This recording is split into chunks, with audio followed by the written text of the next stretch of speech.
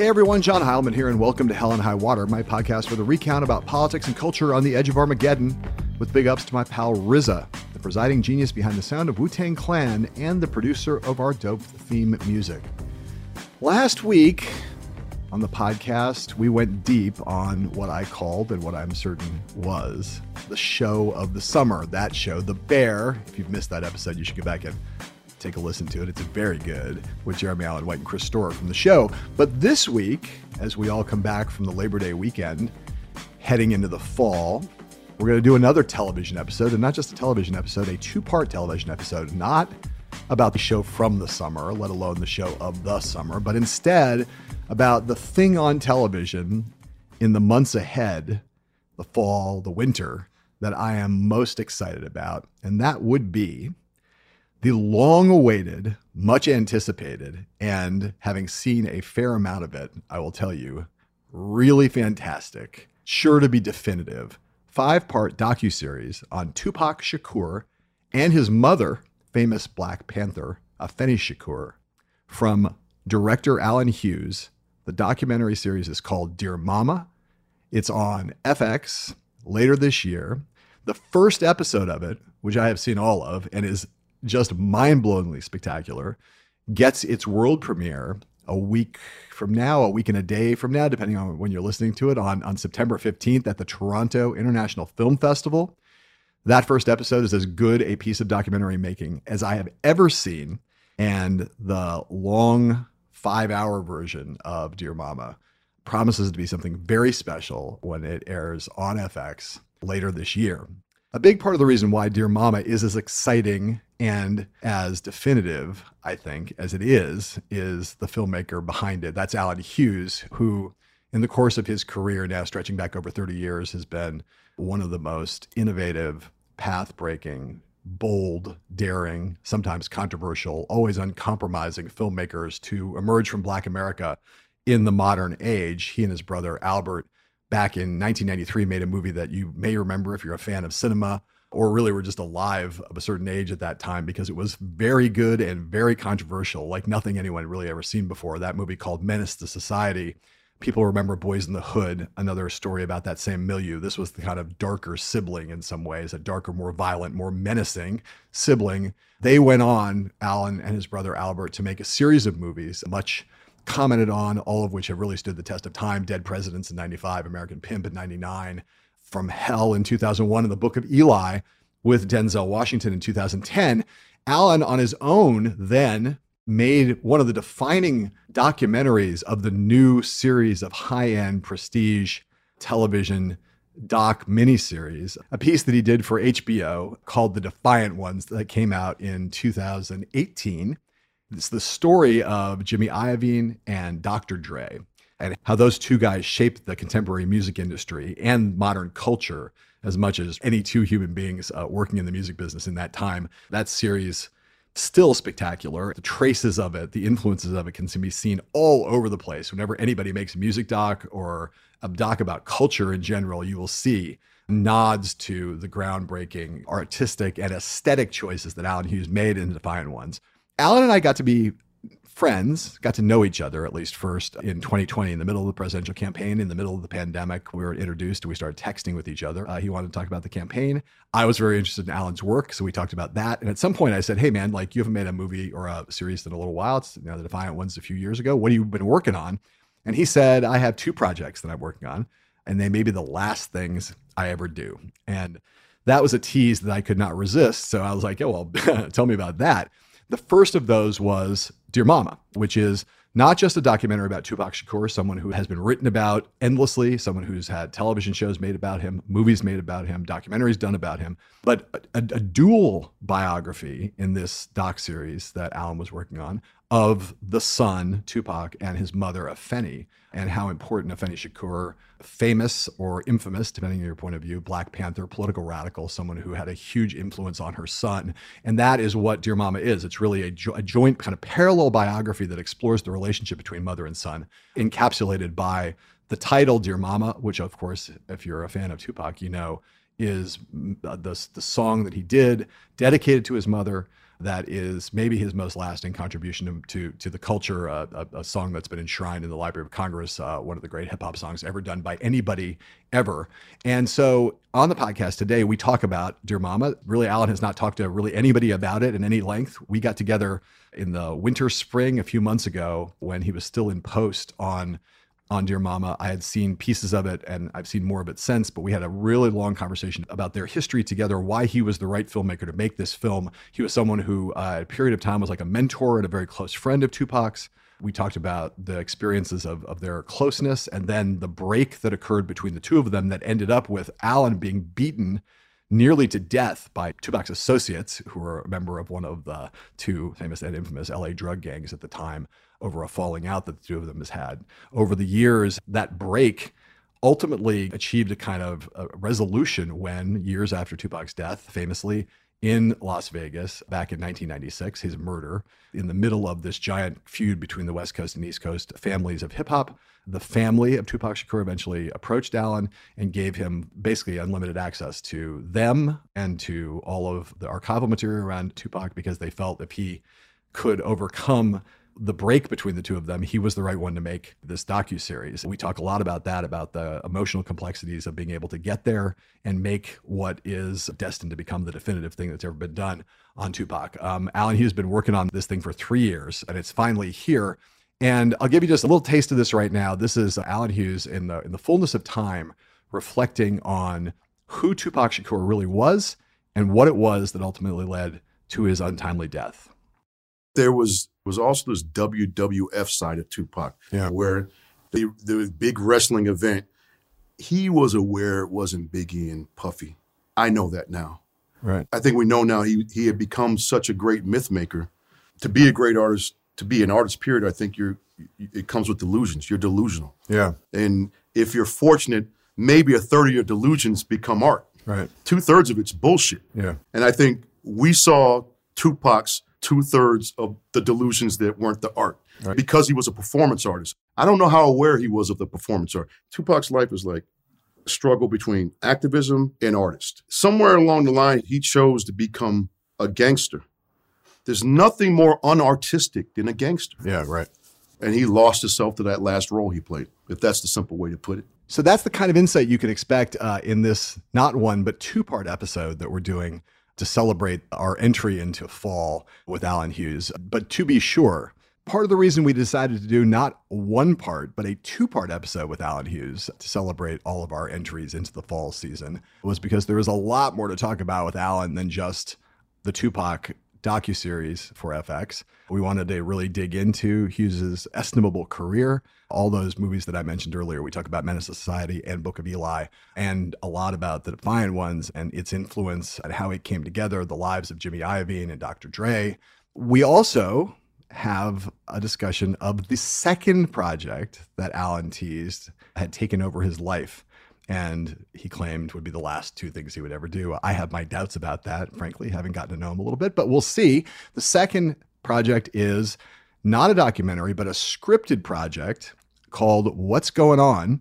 It is, in fact, a biopic of Marvin Gaye, a project that many great filmmakers in Hollywood have wanted to make for a long time, where getting the rights to Marvin Gaye's music from Motown is not the easiest thing in the world.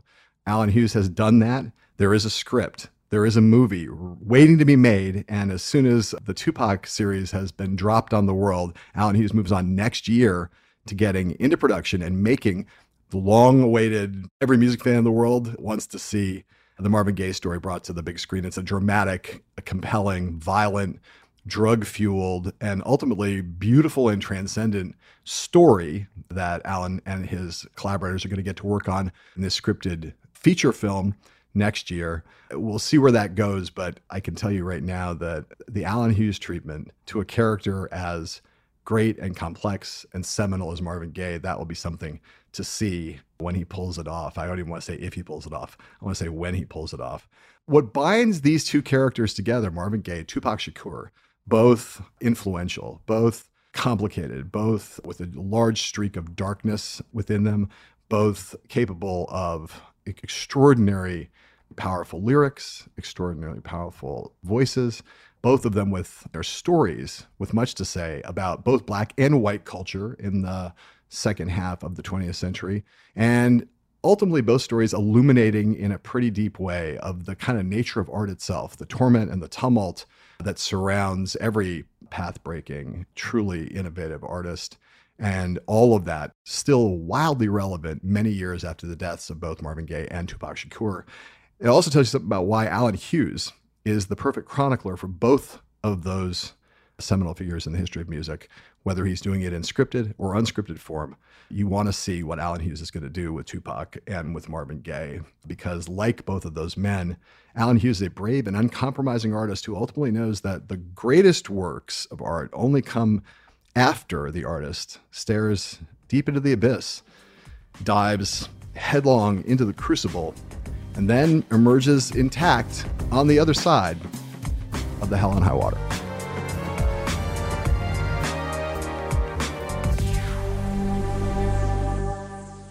So we're here with Allen Hughes, the director of so many things, but in particular, first, Allen, we're going to talk about Dear Mama.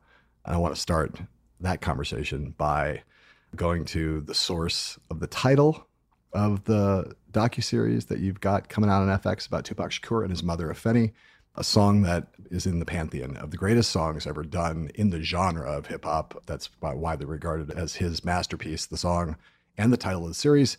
Let's listen to a little of that. It's called Dear Mama. When I was young, me and my mama had beef, 17 years old, kicked out on the streets. Though back at the time, I never thought I'd see her face. Ain't a woman alive that could take my mama's place. Suspended from school, I'm scared to go home. I was a fool with the big boys, breaking all the rules.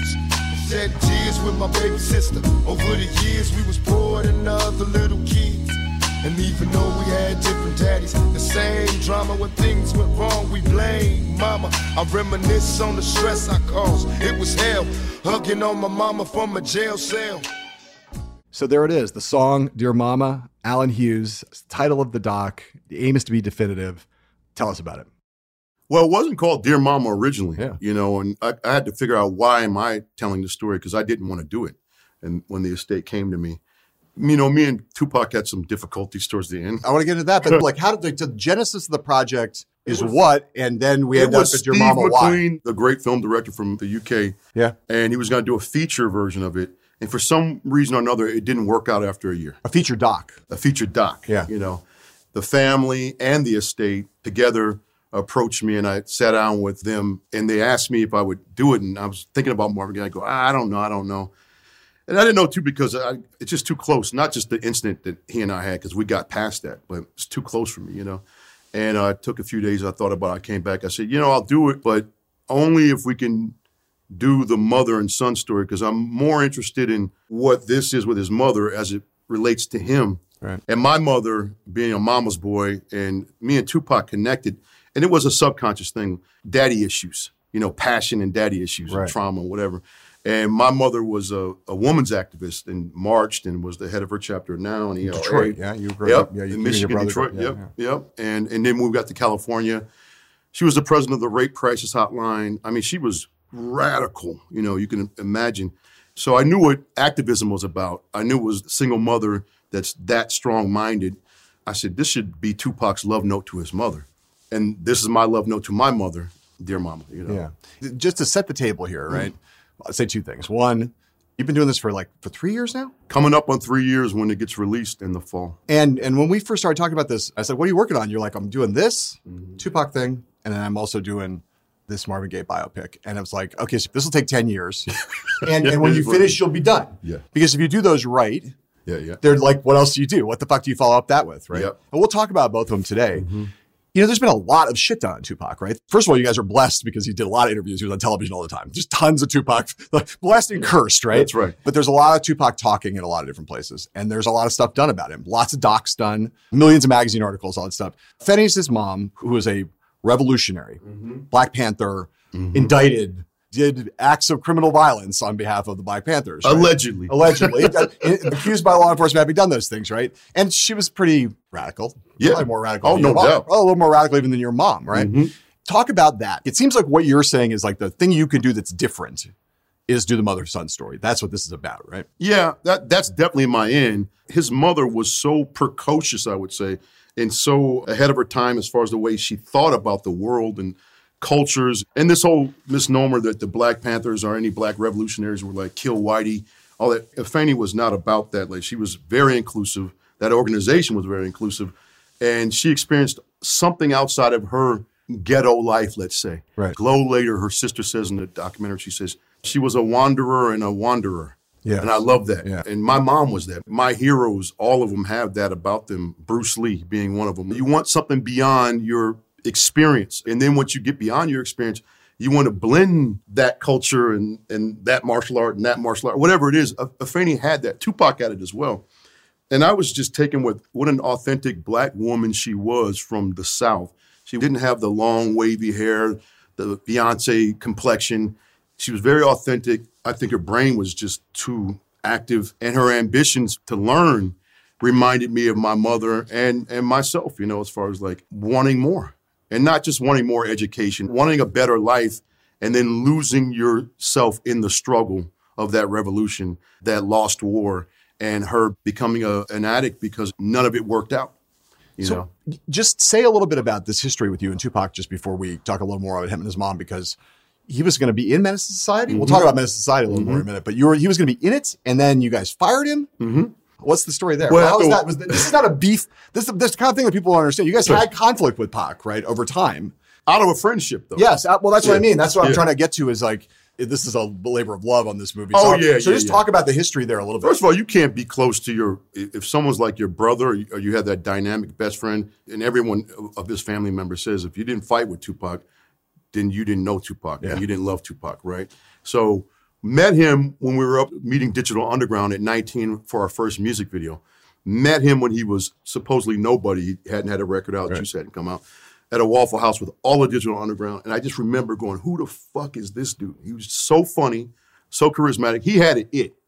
He chose us. He came looking for me and my brother. He told me in the bathroom that day that he wanted us to direct his first music video. And I'm like, what music? I didn't know he even had a cut to. We did his first music video, his second music video, his third music video. That year 1991? 91. Brenda's Got a Baby was the breakout for him and us as a film. And that, in fact, Brenda's Got a Baby was the thing that New Line Cinema had to watch to even greenlight our film to see if we had the chops to direct. Yeah. So I went to Tupac and said, we have this script we're selling, because we were very close at the time. I used to pick him up at the Burbank airport every time he came from Oakland. And keep in mind, he was 19 and we were 19.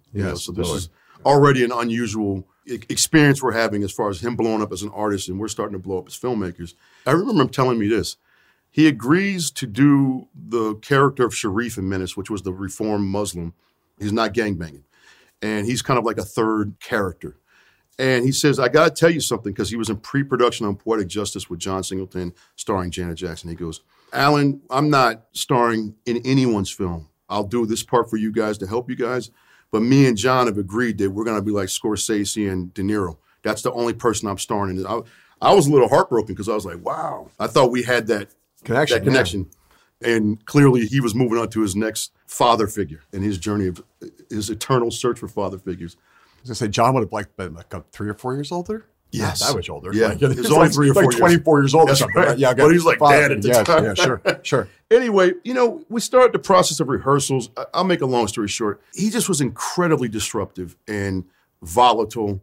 We knew, even when we started shooting Brenda's Got a Baby, the second music video, he was having a hard time adjusting to fame initially, or at all, He always came across like either he's all the way up and the most charismatic guy in the world, or like Darth Vader, like the whole thing is just dark. I saw that starting as his fame started to grow. I started seeing him grappling with those issues. And anyway, it got to a point where it was just tough. Every rehearsal, it was like Denzel at the end of Training Day. That's what it would become with him, Yeah. And I called him. He said, talk to my manager. And I was like, all right, well. Ended up having to go to the Glenn Ross premiere where Bob Shea and Michael DeLuca were the heads of New Line and saying, we got to let this guy go. Yeah. Still have the termination letter because he was making a lot of money per week. It was a great deal. I think also he had found the theme he was looking for, the character he was looking for in Bishop. Right. And in this Thug Life thing. This is probably a little bit before Thug Life. Yeah. And I think that it dawned on him that he did not want to play this role either. Right. In a film full of gangsters, So he gets killed in 96. What was your relationship like by then? Unfortunately, we weren't communicating. Right. And that's the one thing I've learned. One of my biggest regrets is that I didn't go see him when he was in prison, even though the last time I saw him was with 10 Crips and they were all beating me up. Right. So, but he did apologize in print later. Well, that's a story. Yeah. So I wish, in hindsight now, I wish I would have gone and saw him when he was in Clinton and Dannemora. Now, through the journey of making this film, I realized that there was probably some, I don't want to say trauma, but something happened when he had all those guys attack me. Yeah. I'm always checking my corners anyway, but I was always that guy. I'm not going to be in this situation. What was the circumstance that led to that? The attack, that is? The circumstances were there was a music video being shot for the soundtrack of Menace Society before it came out. It was a Spice One gangster rap music video for the soundtrack that I was producing. I came with a friend and my brother, and we're driving on the set. He had already said on MTV he was looking for us, so I was kind of prepared. And I saw him on the corner with it looked like 15 guys with 40 ounces of weed. It was already plied, and the runway had been foamed. And I got out of the car, and he confronted me, and it turned into, I don't want to get into the long story, but it got physical with he and I. I didn't throw the first punch, let's put it that way. Yeah. But by the time I had come to my senses, he was in a very compromised position, and that's when I felt 10, 12, I don't know how many guys it was, and Raging Bull. It was just brutal. Yeah. It was brutal. It was one of those moments in my life where I was like, damn, the good news is I can't feel anything. I just feel my body moving. The bad news is this might be it. Right. That's how dangerous it was. Right. So it's a lot to process there, right? As you think about, this series, 3 years, tons of archival footage, interviews with all of his family, interviews with all of his friends, all of that shit, his meaning in the culture, which is a whole other thing that makes the series relevant and what your vision for that is. But just at the totally personal level, that's just a lot of shit to process. This is like a complicated, fucked up relationship, which involves some trauma inflicted on you. Getting through all that, I can't imagine this would be not a potentially incredibly cleansing experience, but also potentially traumatic experience. A lot of different things you're going through, I would imagine, making this. Yeah, it's funny on the Defiant Ones, the doc I did right before I did this one, and Eazy-E was I don't like the word mentor, but it was like my first godfather I learned before I met Tupac. And I just remember on Defiant Ones, it was just chilling to go find all this footage that me and my brother had shot on NWA and Eazy-E. I just remember going, fuck, I never processed his death. And he was a real large figure in my life in the formative stages of my filmmaking career with my brother. And then came the Tupac and Defiant Ones. And I remember that feeling too, going, oh shit, I hadn't processed any of it, because we got to remember, we were 19, 20. He blew up as a rap artist and a movie star at the time. And we were fortunate enough. I remember being at Cannes Film Festival with Menace shortly after that attack.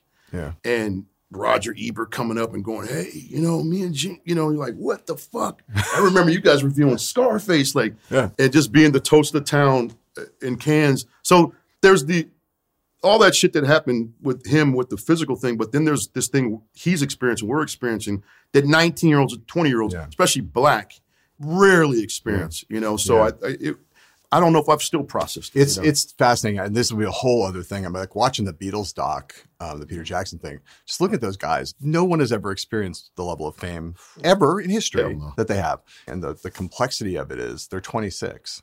It's crazy. And you're like, you guys have lived 100,000 lifetimes and experienced stuff that no one had ever experienced before and has never experienced since. And you're 26 trying to navigate are we going to stay together? Are we a family? Are we breaking up? Do we love each other? Do we hate each other? We're trying to also make an album on deadline. All of it is incredibly stressful in a way to watch and beautiful. You can't really even process it, right? What it would be like at that age. I'm still barely able to function. But at 26, I was like, where my food? Where my weed? I was like, that's all I could really do is try to get through every day, get the shit I need.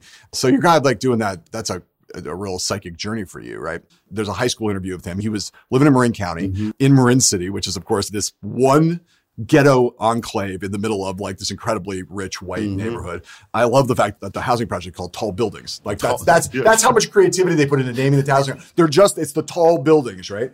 And there's an interview with him at Tamalpais High, which is like kind of basically white upper middle class high school. That's right. There are a couple different clips where he talks about his mom, and one that I want to play relates to the poverty thing. And his So this is not from your thing. This is the actual interview, so we can talk about a little bit more about Pac and Afeni. That's the only thing that I'm bitter about. Is growing up poor because I missed out on a lot of things. Still growing up poor, I miss out on a lot of things, and I can't always have what I want or even things that I think I need. So I missed a lot of things like that. But I know rich people or people just well off who are lost. So I feel like my mother made a lot of decisions in her life, and that's what we always say. She could have chose to go to college and got a degree in something and right now been well off, but she chose to analyze society and fight and do things better. So this is the payoff. And she always tells me that the payoff to her is that me and my sister grew up good and we have good minds and everything, and we're ready for society. There's several things to say about this, right? One, he went to high school performing arts. If you go back and watch the music videos, he moves like a dancer, right? He's not like the guys in NWA. He's like a ballet dancer, right? And that comes from training. He speaks with a degree of vocabulary and articulateness of an educated kid, right? Number one. He's talking about being poor, which he obviously also was. And in your film, someone talks about how he had the worst shoes. Everybody was poor, but his shoes were so bad that people would be like, Tupac, leave your fucking shoes outside. You can't bring those fucking shoes in here, right? So the relationship with his mother, I mean, I want you to talk about what you think it is because it's complicated. He's obviously angry that some of the choices she made leave him worse off. He also obviously really admires her. Dear Mama is a great expression of that, right? And the thing you cited before, the line about when you were a crack fiend, you were a black queen. First of all, you can find an amazing amount of literature written about the brilliance of that song. It's in the permanent collection of the Library of Congress, that song. And I think probably that line is the reason it's in. There's scholarship on that line as a kind of expression that has long history in the history of music, that kind of a mother song, but that's a particular kind of brilliant expression of it and of the paradox and the ambivalence, right? So that's a long setup to say, talk about their relationship and what you know about it now, having gone deep on it. One thing I want to say about him, to this day, when you think of hip hop, you don't hear anyone doing Brenda's Got a Baby. You don't hear anyone doing Dear Mama. No. Keep Your Head Up. All those type of songs he did. And when he said, even though you were a crack fiend, mama, you was always a black queen, mama. How incredibly raw, it's going to sound odd, it reminds me of what made Richard Pryor so great. Yes. Yes. The vulnerability and the fallibility is just right out there in the open, and he's somehow aware that it's a good thing, and he's not exposing, I don't know, especially in the black culture, black men, and that whole, what we now call toxic masculinity that exists in all the cultures. But when I think of his mother, I think of two things. First of all, they were more like brother and sister, in one respect. Right. And the bickering, and that type of thing. Something that my mother and his mother had in common that can be incredibly damaging when someone is, when I say my mother's a radical feminist and Tupac's mother's a radical revolutionary, you come home, those mothers are 21, 22, 23, 24, 25. My mother would come home from day out in the rape crisis hotline, and the shit she would say about men fucked us up. Yeah. I mean, I now know it really fucked us up because she was radical. So we had hate for men ourselves. Yeah, you and your brother. Yeah. And I can imagine Afeni coming home and the shit she was saying about society, true or not, but for a young mind, it can be incredibly damaging too, because there's a story that's not in the film. When Tupac was 8, his assignment that day in New York, or whatever borough they were in at the time, because they were always moving, was to sit on the stoop and watch out for FBI agents, because that whole thing was being brought down by the COINTELPRO. Yeah. And there were agents everywhere tearing that organization apart, the Black Panthers. Yeah. And at 8 years old, I guess he blew his assignment, John, because he's a kid. He fucked up, and there was a Fed that he didn't see, and something happened. Yeah. And I can't remember what the punishment was, but it was fucked up. It was fucked up. And I think that there is a love, I'm not going to say hate, because I think Tupac had a lot of resentment towards Afeni because of the displacement issues. They were always moving. And maybe early in his childhood, there was some addiction issues that weren't as severe as they were later. Yeah. So I think he had a deep affection for his mother and love, but also she wasn't there a lot in his adolescence, not because of addiction, but because she was out on the road trying to get Geronimo Pratt out of prison or speaking at this engagement. So it's like having a single mother being a political figure who's not quite as disciplined as maybe a politician, and I use that loosely because some politicians aren't very disciplined when it comes to the home. So I say all that to say that I think it was complex. I don't think anyone can relate to that dynamic unless you are a child of a revolutionary or an activist that is active out there, but also dealing with your own trauma. And like I said, when it comes back to my mother, my brother and I did this documentary called American Pimp. And everyone would go, oh, you guys are trying to figure out what was up with your father. I go, no, I think we're trying to cleanse ourselves of that shit that happened with our mother. Yeah. And I think Tupac that's why you see that duality in him too, because it's like his mother raised him to be conscious, almost a socialist consciousness about the community and the true sense of communism, everyone communing and everyone being equal. And to see him lose himself ultimately to the excesses of a capitalist society and the excesses of a rock star must have tore her apart. And I can imagine was tearing him apart. You know? Well, it's, and one of the things we were talking about the other day, we'll talk about the Defiant Ones in a little while, but the contrast between Jimmy and Dre, they're capitalists, right? They're moguls. That's what they are. There's arch capitalists. There's no difference, not that much difference between Jimmy and Dre and Mark Zuckerberg, Elon Musk, Warren Buffett. They're empire building, cash hoarding, dollar making motherfuckers, right? Then great. All I say that with respect. But you told the story of two capitalists in Defiant Ones. This is a story of two socialists. Absolutely. Right? Yes. And so talk about that, about the psychic relationship that Tupac had with his mother. He took the politics out initially, and you see it in some of these high school interviews, whether he knows that he's fully understands what socialism is or could quote Marx to you. But he's a socialist, right? Yeah. But then, as you said a second ago, he gets eaten by the excesses of capitalism. Yeah. So talk about that. You see, John, it's got to be tragic because in our film, you literally can feel it and see it happening, and it feels like real time, where that struggle is real. Poverty is a motherfucker, like abject poverty. It doesn't matter how much she put in his brain about these concepts of socialism in its most positive form. Once you get your first gold chain in the era we grew up in, I remember telling my mother in 84, my friends are coming on with Adidas suits, and we come from welfare as well. By this time, my mother was successful. I can relate with what Tupac was going through. In hip-hop culture, gold, jewelry, Adidas tracksuits, shell-toe, whatever the fuck it was. Yeah. If you didn't have money, so as a kid. All that Versace shit. That whole like a Versace lifestyle, right? That's right. You're talking about in the Run DMC era, even before the Versace. Sure. Even just to have the boombox, we can all relate to it. In the neighborhood, we all know the drug dealers had the car out here in California, the gold Dayton rims and the everything. I'm looking now and seeing his journey, and I go, when you come from abject poverty, that's the Achilles heel. Because at the end of the day, as far as like success, you'll see in a meaningful way also, he has a deep yearning to take care of his family, take care of his mother, because there was none of that going on. All those revolutionary men, they were supposed to be there for Afeni, broke her heart because they bailed on her. Yeah. They abandoned her. So he felt that as well. Like, I got to take care of my mother. I got to take care of my Aunt Glo. I got to take care of my family. My mother, and I keep bringing it back to both mothers because it's how I can only see it.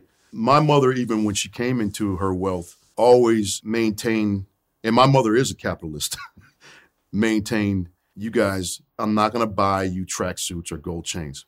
But if you want a camera, equipment, or if you're playing electric guitar, she would always invest in the arts. So we learned that balance early. Yeah. I think Tupac not even having that option, if he wanted to play the flute or clarinet, not being able to afford that, he says that in the movie. Yeah. I think that's what he fell victim to, that desire to have that stuff, And with that, it's time for us to take a quick break.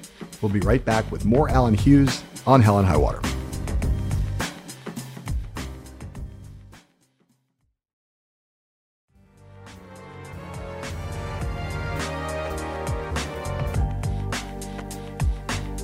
Welcome back to Hell and High Water. We're going to start here with a little Tupac Shakur sound from the early 1990s, a TV interview that Pac did about a character already well known in American life back in the early 1990s, someone who was a figure admired by some, mocked by others, a guy who would go on to be far better known and far more beloved and also far more detested in the years after Tupac's death. and a character who has always actually loomed kind of large in the hip-hop imagination. That man, Donald Trump. Let's hear what Tupac Shakur had to say about him. This world is such a, and when I say this world, I mean it. I don't mean in an ideal sense. I mean in every day, every little thing you do. It's such a, gimme, gimme, gimme. Everybody back off. You know, everybody's like, you taught that from school, everywhere. Big business. If you want to be successful, you want to be like Trump, gimme, gimme, gimme, push, push, push, push, step, step, step, crush, crush, crush.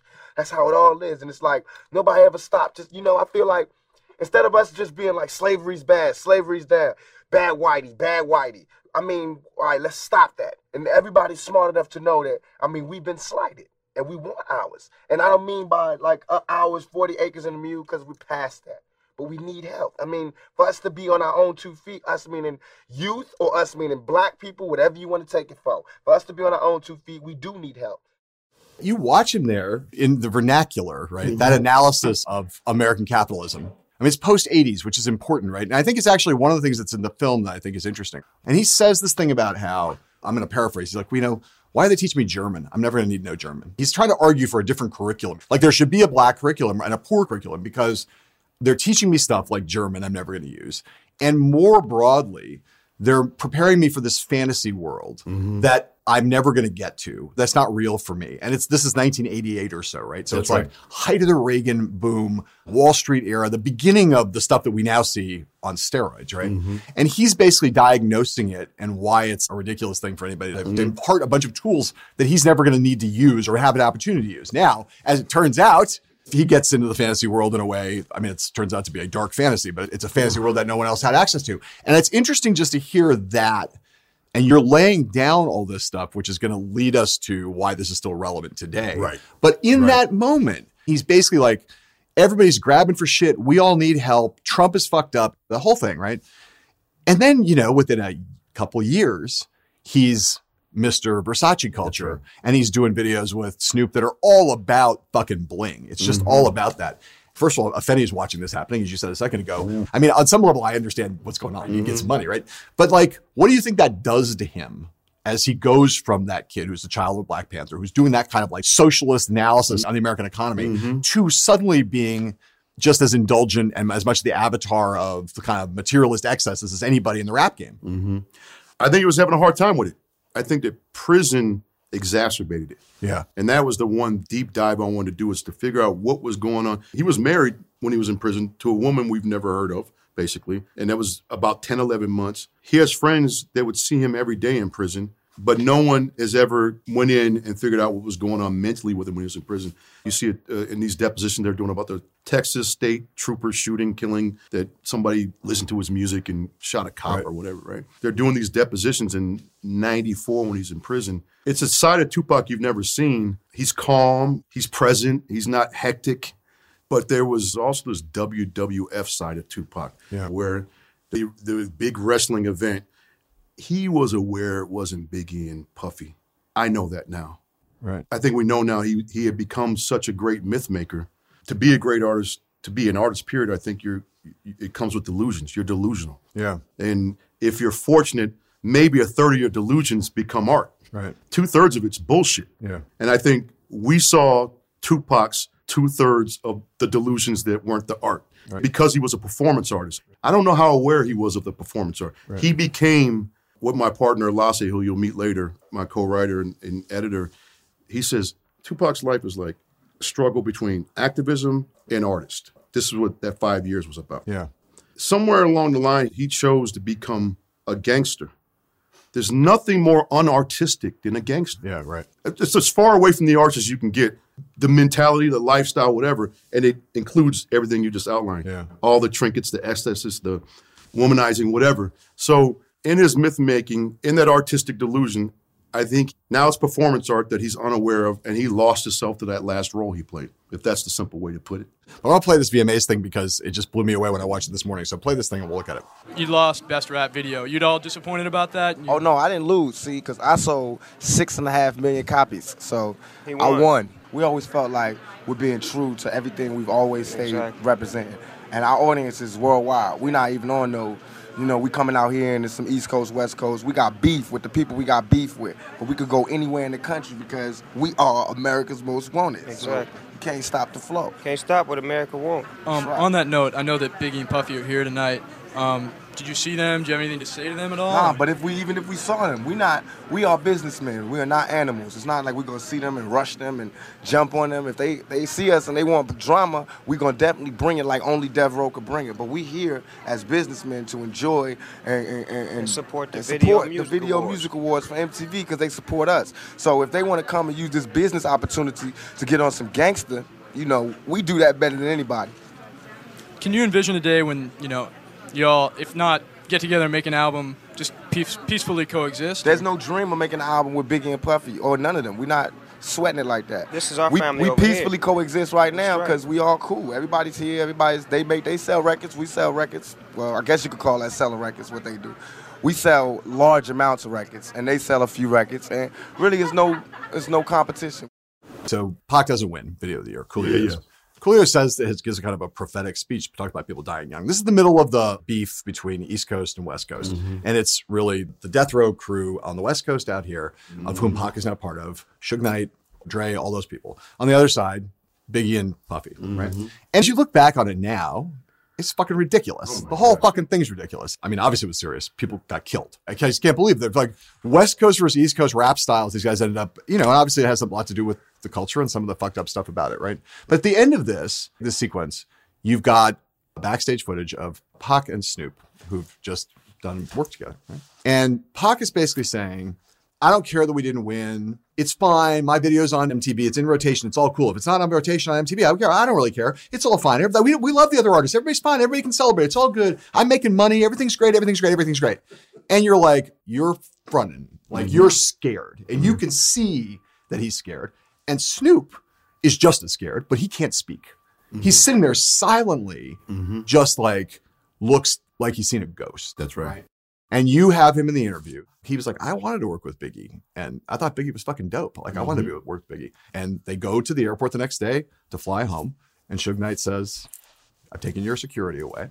And just tell the story of they're on this private plane. Pac and Snoop are on the plane. And what happens on the plane? So, yeah, Suge says to him before he gets to the plane, yeah, you can come back with us. To Snoop. To Snoop. Because Snoop was on the radio the next day saying he didn't really care about this fight anymore. And he was happy to work with Biggie. So Tupac and Suge, now Snoop is the enemy. Right. Because he wants to make peace. Right. And as they're boarding the plane from the VMAs to return to California, because those two got to go to the Mike Tyson fight. Right. The Mike Tyson fight. Yeah. Snoop gets in the plane and he tries another gesture towards Tupac to go, hey, man, you know, and Tupac just like pushes him away. So Snoop being the real street guy of all of these guys, by the way, let's just point that out. Yeah. And probably one of the most intelligent sages I've ever known in my life, just has that type of Muhammad Ali energy, wisely walks to the back, as he says it, to the plane, finds a fork and a knife and a blanket, and the back is by the bathroom. No one wants to be by the bathroom on a private plane. Yeah.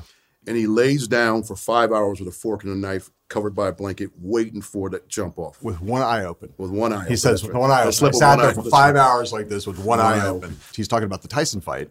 And he's like, I just decided that was my sign that I shouldn't go. Yeah, because he was Right. going to go with them. That- And he saw that they, being Suge and Tupac, were upset with him because he wanted peace Right. with Biggie and Puff. Puff. And he said the only reason why he wasn't in that caravan in Vegas is because of that. So street smart. Snoop, ends up alive. Pac ends up dead.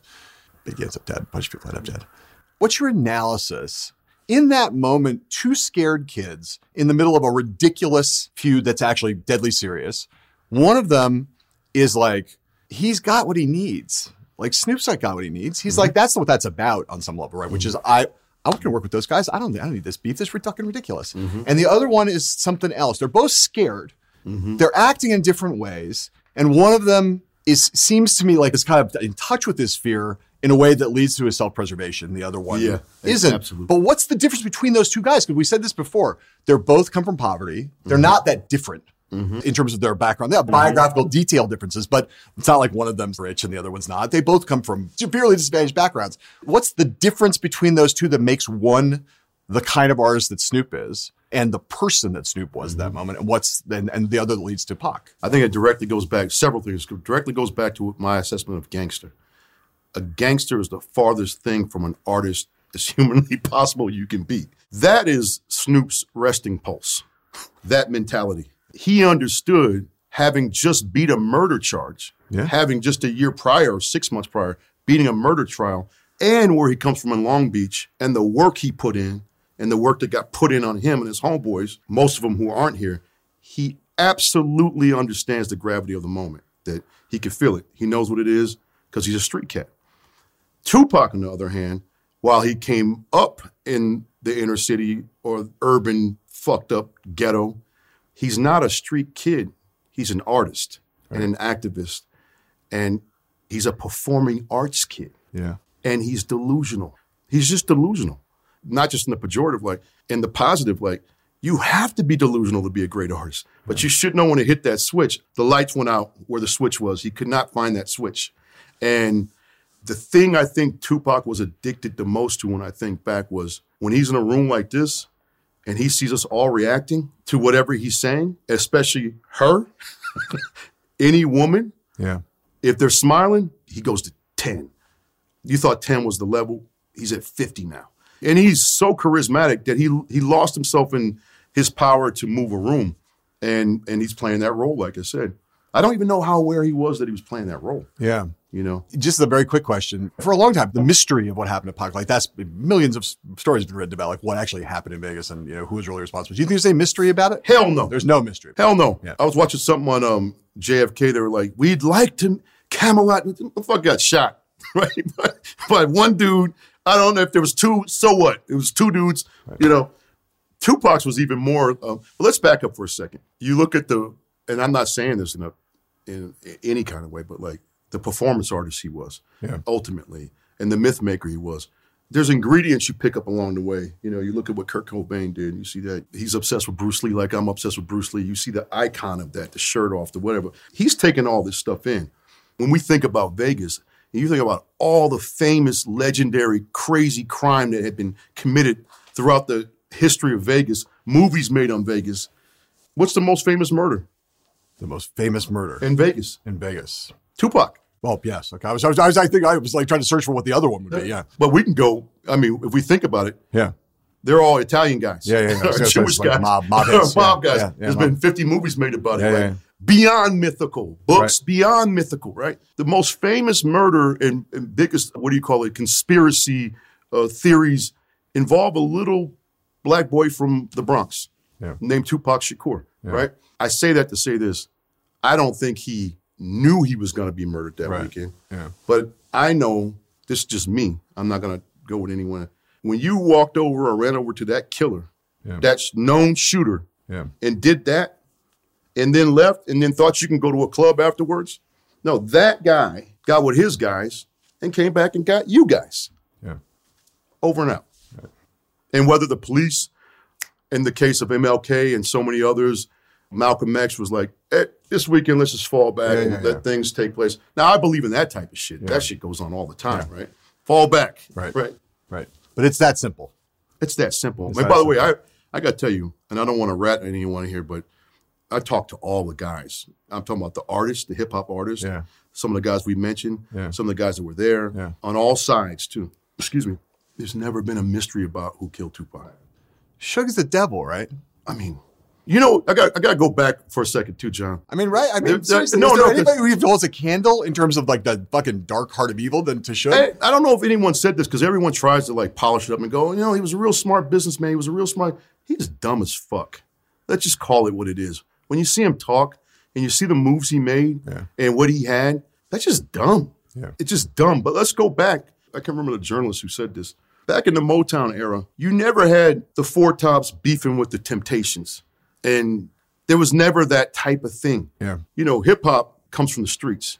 And in the 90s, what happened was the streets really started permeating into the executive suites now and the actual studio. And when you start having these beefs and you start talking about, fuck your hood and fuck your mama. I mean, back in the NWA days, even Eazy-E was aware of the WWF of it all. Yeah. And they played that game, but no one got hurt, I think when you look at the power of Tupac, I never met anyone who could talk shit that well. I mean, he would, in person, when he was roasting someone, you're like, people would be in tears. So I remember Jimmy Iovine, because I had a record, full disclosure, I had a record deal in 96 on the Interscope. Dre had just left Death Row, but Death Row was still, and Tupac was still alive. So Jimmy Iovine one day, he always played me any music, No Diggity before No Diggity came out, whatever, and you would just weigh in. He plays me this track, Hit 'Em Up, like a month before it comes out. Yeah. And I'm like, oh, shit. Now I can tell you, John, what I'm getting ready to say in the moment, I've now processed what it is. Yeah. I said, oh, shit, man. He goes, what do you think? What do you think? I said, I'll tell you what I think. Tupac and or Suge will be dead in less than 6 months. Why do you say that? Why do you say that? I didn't even have an answer. Tupac was dead 4 months later, right? Now I look back and I go, corny example, but like the power of the Force. When Anakin skipped those steps, he still had the power. Yeah. He still had the power. Yeah. Tupac was the most passionate, charismatic, funny, absurd, obscene, beautiful, dynamic, like shit talker I've ever seen. Muhammad Ali comes to mind, right? Yeah. But Muhammad Ali wasn't mean except to Joe Frazier, which that was fucked up, right? And when I heard that Hit 'Em Up, I said, damn, a line's been crossed. Not only a line's been crossed because you're talking about fucking people's wives, but you can hear the Hennessy, you can hear the weed, you can hear the chicken wings, you can hear the ghetto, you can hear the, pardon me for going. That's okay. Tupac, similar to Frank Sinatra, you know this, Frank would go in and lay down 3 takes of the whole song. Right. And go, let's commit to a take. He wouldn't punch. Right. That's what Tupac would do. He would punch his little yell-outs and screams, but it was one performance, and when you hear him, getting hot in the motherfucker, you're like, oh, shit. Like, had you ever heard anyone rage on a track like that in hip-hop? And hip-hop is a rageful genre, right? Yeah. You hear the power of this kid, and you go, that shit is fucking all the way real. Anyone he's talking about right now, going to hear it's real. They're going to know it's real, and they're going to take it like that. Had never been done. That had never been done. We're going to take one more break, and then we'll be back with Alan Hughes on Hell and High Water right after these messages.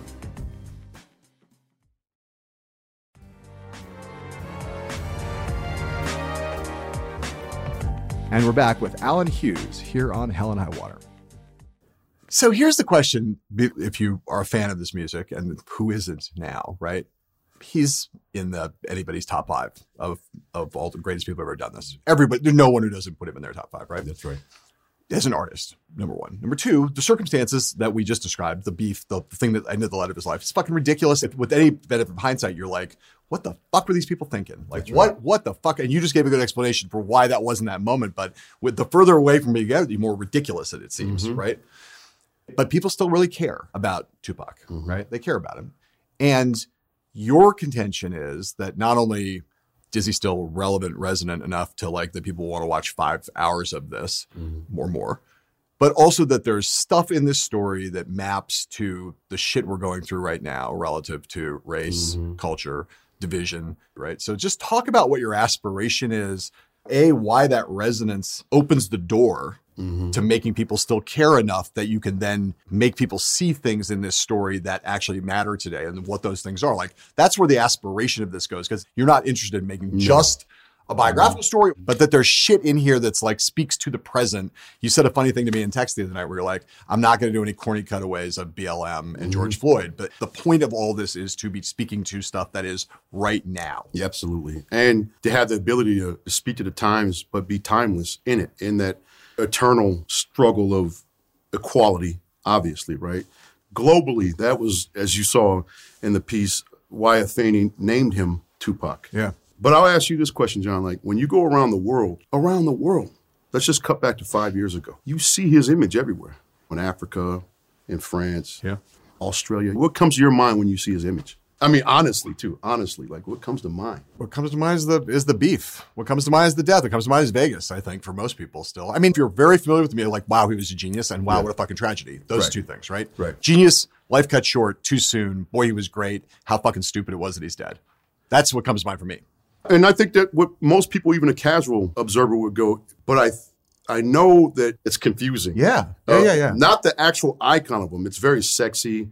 It's very visceral. You react to it. You go, I get that. But the meaning of it. And when you look at the 5 parts, And what we're doing here is like the first 3 parts, even the credit sequence, the first part is the first verse of Dear Mama. The second part, the credit sequence, is the second verse of Dear Mama. Yeah. The third part being the final verse. And then part 4 was that thing you saw, that On Children, when he loses himself to that poem that she would play. Yes. And he goes and does Khalil Gibran, yeah. Yeah. And that might be the credit sequence for it. But my point is that the original intent with his life and his mother's life was meant to represent this fight for social justice, this fight for equality, fighting the oppressor, not white people, not this person, that, like whoever's oppressing. And that kid that we said, what am I going to do with German? I can't even pay my rent here. Yeah. That got lost somewhere along the way, especially when he signed a death row. And there are conflicting reasons why people think he was going to come around. Who cares? We do care. But I think when you see the narrative, the true narrative, Fannie lost her way to addiction after the revolution, or after the Panther 21 trial in 71. She lost her way to addiction. When her son died, she was clean. She had to pick up the pieces and make sense of all this. Not only just the business sense of it, but like, what does this stand for?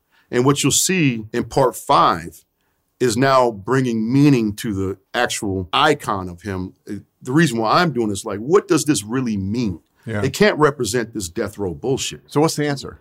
This is going to sound random, but it's like, I don't think we're going to win equality for all by disenfranchising each other. When you hear him talk, when you hear her speak, you'll find one thing that I believe: education and knowledge, the 2 things this country absolutely does not value. Yeah. I'm talking about in middle America. Yeah. When you go over the flyover states, there's no value in education, knowledge, whatever. You talk about the white man right now, and you go, shit, man. There's a scene where Marlon Brando in our film, he's out there talking about Bobby Seale had just gotten killed. He's at his funeral. And he's talking about, like, as white people, we have to wake up and learn to empathize with the plight of these people. Yeah. I think it's where it relates to today is I think we're all missing the point right now. It's like, I think we all need each other for this. I think that you got something that I don't have, I got something you don't have, and Afeni really stood for this. You should see who her last romantic interest was this oddball, white, bald man, boxing guy, just a hippie. And you're like, what do they have in common? I think what they had in common was like what I think should be taught in grammar school, which is empathy for all cultures. Right. You know, I think that we don't have cultural empathy. And I don't mean that just in like the obvious African, Latin American, Asian countries, but Irish culture, right, German culture, English culture. We have no empathy. When I look at their journey, I see that built into her, Afeni. Right. I see that built into Tupac. A real understanding of like, oh, that's what's valuable about that culture. And, oh, this is what's valuable about my culture. And we can celebrate this together. But unfortunately, we're fucked here. We're not on a level playing field. All the obvious things, right? When we get to this present BLM, and what happened with George Floyd and so many other black men and women and children, I'm not even going to say it's obvious because it's beyond obvious what's going on right now, you know. And the reason why I wanted to do this film, it sounds, I don't know, I'm trying not to sound corny, but in order to fight any oppression, it's got to be a rainbow coalition. That sounds corny, but I mean, it only sounds corny in the context of the present day, right? It used to sound ridiculous. People now say, civil war could happen, right? That's how bad it is, right? Number one. Number two, the woke culture, extreme wokeness. This is you to me, not absolutely. You. Extreme wokeness is as bad as MAGA. Absolutely. Right? They're just as bad. I want to hear why you think that's true. And the other thing was, we need white people. This is you. This is you. We need white people. We need some of the old-fashioned freedom riders, right? Yeah. These are not super popular points of view among black people. There's a lot of anti-woke white liberals who say, well, watch Bill Maher, Donald Trump's trying to destroy democracy, but, they have these dumb mask regulations. The woke liberals are as bad as the MAGA people. I thought a little bit of a caricature of Bill, but not much. Right? Now, I hear that from some anti-woke white people. I don't hear that from many black people who say that, but you're saying it. Behind closed doors. I rarely hear black people in the artistic community say something as blunt as, we need white people. Yeah.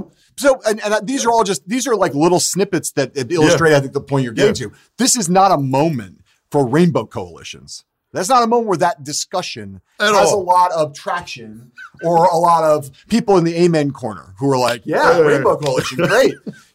So like unpack that stuff that's in there and why that kind of an attitude and philosophy could actually have traction in this moment when it's really not very popular, at least in the current media environment. I know there are a lot of people who believe in rainbow coalitions out in America. Yeah. The flyover country where you go. But that's a very unpopular, a lot of deaf ears to that discussion. On both sides? On both sides. And how does a series like this break through that when it's not like a didactic thing? You're going to have to look and find it in there. I want to hear about how you think about it, the aspiration you have for it. Yeah, it's interesting to I have to say first that artistically, when you're in something, it's very difficult to articulate it because you're playing the instrument. Yeah. But I know how to articulate that. So what you'll see in the film and the articulation of it will do far more justice than what my mouth can do now because I'm in the car. Yeah. Right? But when I think about this whole thing with white men, and I think that on the left, people think, oh, it's one kind of white man that we're fighting, and this is what it is. You forget that there's all these other white men over here that traditionally are classic, like freedom rider type people. Yeah. I brought up George Clooney. Right. Being the traditional Hollywood liberal, right? Yeah, right. I'm biracial, so let's start with that. I can see both sides of the fence. I can't imagine what he's thinking right now. He's probably at home, like just shook and doesn't know what to say or do for fear of being called something. Right. I'm talking about a liberal. Yeah. Because wokeness has got so bad that people are digging up shit you said in the 70s, digging up shit you said in the 90s, not even the 70s, right? The culture always changes. The lexicon changes. You're going to start judging people on shit like that. Then we got to tear down all the statues. We got to take MLK down. Yeah. We got to take JFK down. Forget the politics. Let's go to rock. Yeah. They're going on whatever's happening with whatever artist in today's society. I'm like, all right, well, you want to go back to the Beatles, really? Yeah. And do a forensic analysis of that? You want to go back to Led Zeppelin and The Who and do a real a DNA rape kits and whatever? I don't know. I don't know. Like age, Rolling Stone, how old she was and wasn't. Yeah. Do you really want to do that? You know, I'm not condoning underage anything. Yeah. That women and children, capital punishment to me, right? But as far as there was something that happened in this culture. And I'm not going to put this on black people or liberals, on the left. When we started, here's another thing. White women. That's a third world fucking thing in our history, white women. But when we started calling these angry white women Karens, but here again, I'm not saying there was that Central Park Karen. Because remember how that came around. Yeah. I wasn't Obama. I'm sure you were. And I'm sure she was. But the way they skinned that woman alive, I'm not saying what she did. That shit she did was fucked up. I mean, that was fucked up. Yeah. But my point is there's no nuance. And you know this. I'm not saying anything that whatever. And when you look in this film, I think that in the journey of Tupac and Afeni, there's an appreciation for others. Yeah. There's a deep appreciation and an adoption and an adaptation of other ideas and cultures, not just the radical thing that she stood for. You see him talking about as far as all that shit he was popping. As an artist, and as a community leader, when we go into this editing room, you're going to see my partner, my creative partner, is a gentleman from Finland, a white guy. Some people in this business would be like, he's got to be a black editor. I'm like, well, first of all, how are you going to achieve any of your ambitions creatively? Of course, everything needs to be diverse, but I'm going to collaborate with the chemistry I have with the person. If it's an Asian woman and she's a rock star at doing this type of writing, I'm fucking with her. Yeah. So I don't know. That didn't answer the question, but it's Well, so just to end this one little thing here, you mentioned Clooney, right? And I'm not going after George, but woke Hollywood. You made the point. You're using Clooney as an example. Yeah, he was woke light back then, right? of well-intentioned white liberals who used to be allies, right? And now are, as you said, shook, shivering. I think the quote that I liked was, they shook. They don't know what moves to make or if another letter got added to that alphabet. How do we get out of that? White liberals who used to be hey, I'm on your side. Yeah. Now you've got on one side saying you're not woke enough, you're not pure enough, you did this, you did that, whether it's in your past or you don't have enough diversity in your production company or whatever it is. But a lot of litmus tests from that side, rejecting the traditional allyship. And on the other side, people are just fucking scared who are I can't make a project that's political. I can't make a project that's racial. I can't make a project that's historical. There's so many fucking landmines here that the guy who used to want to make political stuff, mainstream political entertainment, is now like, man, it's not worth my fucking time. That's it. I'm not, and what it could do to my career, my reputation to go walk in that minefield, because there's a lot of mines out there I don't even know where they are, and my Geiger counter doesn't really work anymore. So like, fuck it, man. Let me make small personal films. Go produce television shows where I don't take any risks, right? That's right. So is that A, do you think that's an accurate assessment of where we are? And B, what's the fucking way out of that? 1,000% accurate assessment of where we are. Look at what they do to Matt Damon every 5 months. He's almost canceled. He's canceled. I think we're going to cancel him. Yeah. You know? The other problem, I think, is an internal problem on the left, is you got to stop kneecapping your rock stars, meaning the Al Frankens of the world. Now, Cuomo, I don't know enough about, like, what I know he was an asshole, not on the low or whatever. I don't know enough about the groping, so I'm not going to get into that, right? Yeah. But on the right, I'm not considering myself a Democrat. I'm definitely not a Republican, right? But on the, let's just say progressive, right? I think that any political leader, and people need to keep this in mind, one is narcissistic. Yeah. I mean, it just comes with the personality or whatever. And two, there's got to be a deep flaw somewhere. Just it's human nature. So if liberals or Democrats don't collectively come together and go, look, there's got to be some fallibilities here. We have to really assess and quickly, like, whether it was a real crime or something against humanity, whatever. And if it isn't, move on. Right. Move on. Because these type of rock stars, don't come along every day. they don't come along every day. But how do we change it? Like, I think that side has to change within itself. And I think we obviously see that struggle, right? Yeah. But I also think that I got to be real, man. I think it's a wrap. So I think it's a wrap. I think it's a wrap. I think we're done. I think it's over. I think we're over. This is why we're going to finish these next two projects. Okay. Can I ask you something real quick? Yeah. Where do you think we are before we move on? Where do you think the reality of the midterms and the 24? I think things are going to get worse before they get better. We haven't hit bottom yet. In terms of conflict and in terms of division, I think You think we'll go here, and then you think... I don't know what will happen after that. I think something's got to break. And I don't think it's broken yet. I don't think it needs to get bloody, not literally, but maybe literally. Maybe. Yeah. I don't know. All I know is I don't think that January 6th, as a symbolic thing on a lot of different levels, that is race components, economic components, conspiracy theory components, the whole basic, like, we can't talk to each other, we're living in separate universes thing, the polarization thing, the disunity thing, that to me doesn't feel like the end. The fever didn't break. It's gotten worse in the last year rather than better. And people are angrier, more divided, more unable to communicate across that barrier than they did before. I wasn't like I was under some illusion in that moment that it was all going to get better. But things have gotten worse since then. And so to me, the trajectory is in the direction towards more conflict, less communication, more violence. For sure, more violence. Like, and I don't mean necessarily we will end up in a full-blown civil war, but the tolerance for political violence is rising on the right primarily, but a little bit on the left. Like, the notion to tolerate that political violence is okay, is justified, because people have lost faith in the validity of the democracy, of the institutions, of the economy, of all these things. Capitalism's broken in a lot of people's minds from left and right.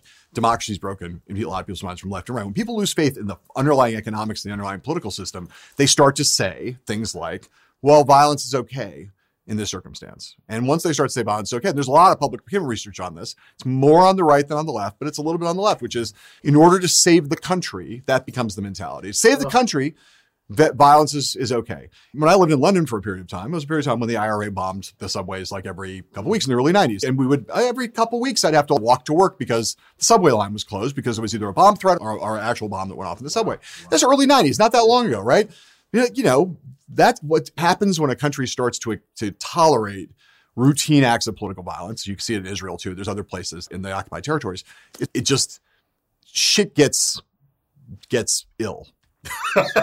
and that's the trajectory we're on, is towards people being more like, oh no, I understand why this is happening. It's okay.